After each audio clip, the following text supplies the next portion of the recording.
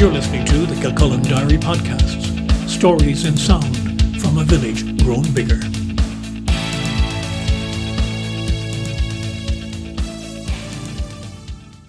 Hello and welcome to Summercast, an occasional podcast from the Kilcullen Diary for this time of the year. I'm Brian Byrne. The story of whisky is an old Irish one, and the story of Irish whisky today is one of growth, whether by the solid promotion of traditional brands like Jameson or the many new craft labels which have sprouted in recent years. Back in the 1800s, it was like that too, and even more so. An estimated 60% of the whisky produced in the world came from Dublin, virtually all of it from a golden triangle in the Liberties. But that declined, and by the 1920s, Scotch whisky was very much in the ascendant. Irish whisky's share of the market fell so much that by 1970, a young Irishman doing his doctorate in Harvard University in the US decided to write one of his required case studies on just that subject. John Teeling knew nothing about whisky. He doesn't drink. It was remarkable. I knew nothing about it. And I was a student in the States. I was doing a doctorate, and part of the requirements were that I had to write 2 case studies. And I hadn't a clue what to do, like a typical student. I was an old student, I was 25. And one of the professors of agribusiness suggested I do something in Irish whisky because he liked Irish whisky, one of the few people in the world who liked Irish whisky. So I wrote a case study on Irish whisky, which was the failure to market in the States. It was very unsuccessful. And I was fascinated by this, and I saw the history of how it had declined from 60% of the world to 2% of Scotch. So I wrote a second case study for myself, which became the feasibility study, in fact, as to how did this happen. And it was very simple. They just refused to adapt to technology, the new technology of columns. You have no columns here, you only have pots here. The traditional old-fashioned, it's very old-fashioned, very straightforward. And they wouldn't adapt. The Dublin distillers in particular refused to put in the new technology of big columns, big industrial columns, much cheaper, much lighter, much faster maturing.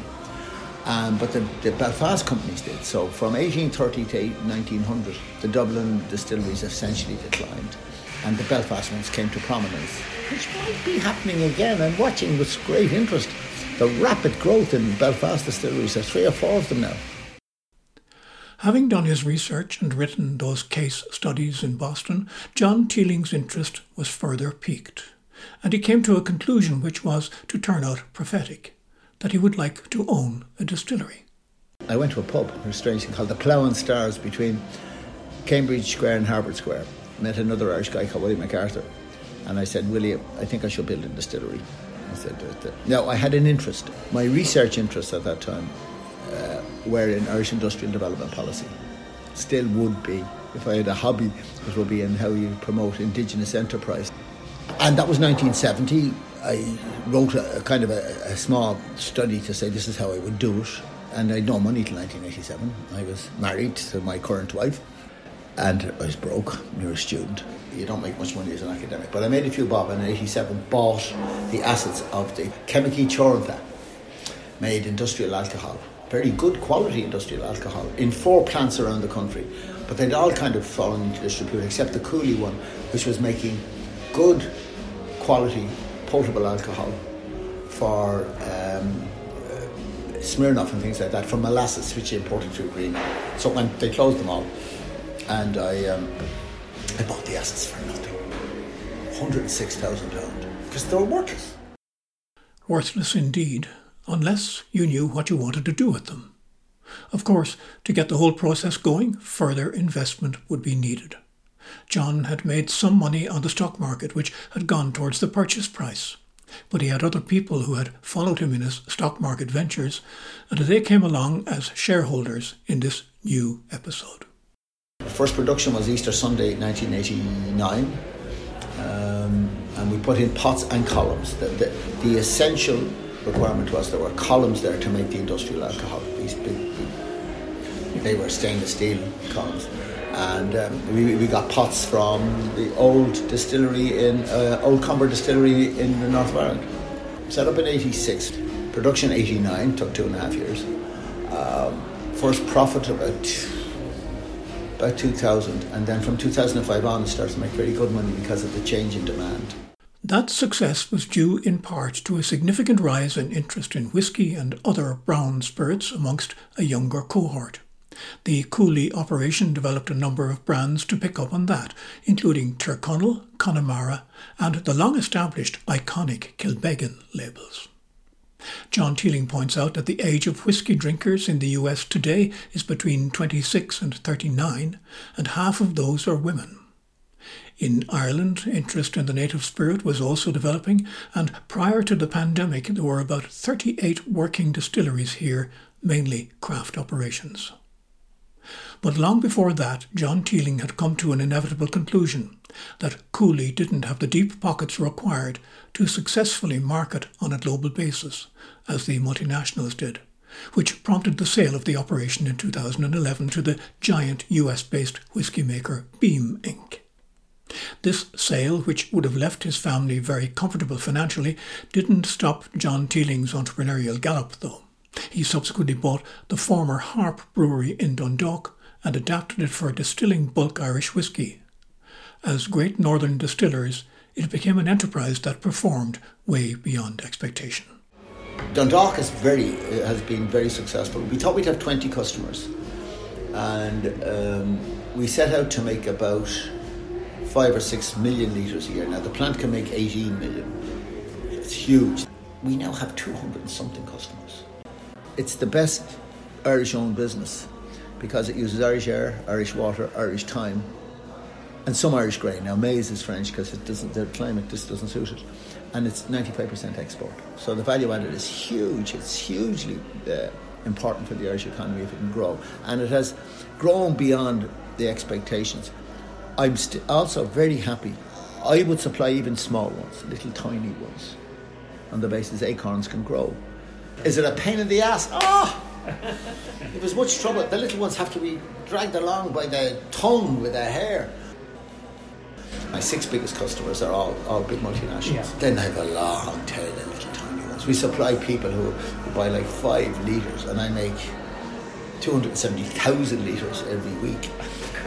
And they buy it for cakes, for fudges and things like that. Some of them can grow fairly fast. I have some fascinating people.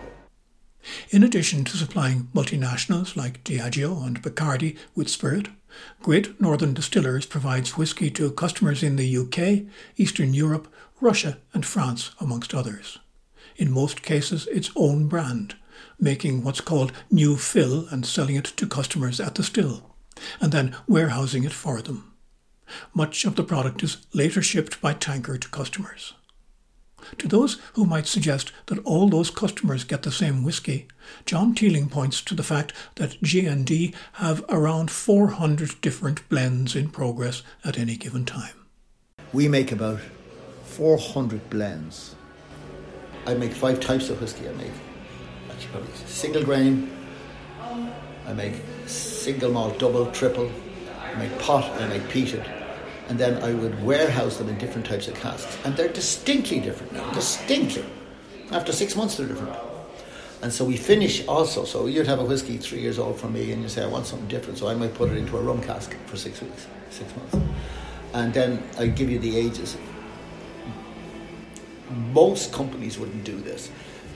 Will I have to stop it? Maybe, because it's everybody, there's only so many products we can make. Only because we're trying to control them.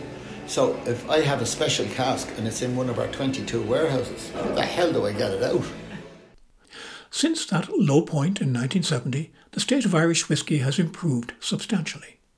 Annual production now stands at 12 million cases against Scotch at 100 million cases. Though the big competition in whisky production is coming from India and Japan, John Teeling is very clear that he believes the potential for Irish whisky is very positive. I think it has huge potential if we don't screw it up. And the danger is we have a thing called GI, Geographical Indicator Technical File. You know, that's our trademark, European trademark, and it's very rigid in Irish whisky. Not as rigid as Scotch, but very rigid. And Scotch is so rigid now it's not growing. Scotch is just not growing. It's because it's making the wrong product, and it's finding it very hard to change. It's not making a product that young people want. Now, if you go for malts, yes, but an ordinary Scotch blend, old man's drink. We're not. We're a young person's drink. So what do we have to do? We have to make sure we can innovate the whole time. I am beyond a believer in this now. I'm absolutely a missionary, big time, redemptorist missionary, fighting very hard and getting some support to keep innovation alive. There's another side to the Teeling whisky story. After the Cooley operation was sold, John's son Jack set up a branded Teeling whisky business in Dublin on a base of 16,000 casks of aged whisky negotiated in the sale to Beam. He was later joined by his brother Stephen, and in 2015 they established a new distillery in Newmarket Square, not far from where their ancestor Walter Teeling had operated through the turn of the 19th century. Is there a sense of pride that the Teeling name is back in the Liberties now? I didn't see that. That's Jack and Stephen have a far different approach to me, and I think a better approach than me. I didn't think of that. Jack always intended to use the Teeling name. Always intended to be branded only. Doesn't sell own label or anything like that. Very different strategy. It was working really well for him up till 15 months ago. And his main sales were duty-free, but duty-free worldwide. He lost a lot on that. They'd be the second biggest selling whisky in Dublin Airport, and it'll be hard to get that position back again when it comes back. But what I am absolutely pleased with is that they took a concept which was the renaissance of Irish whisky. Marketing to the US is very expensive, and to help with that, the Teeling brothers have sold 30% of the business to the US distributor Bacardi. Other growing markets include Australia, Kenya, and South Africa.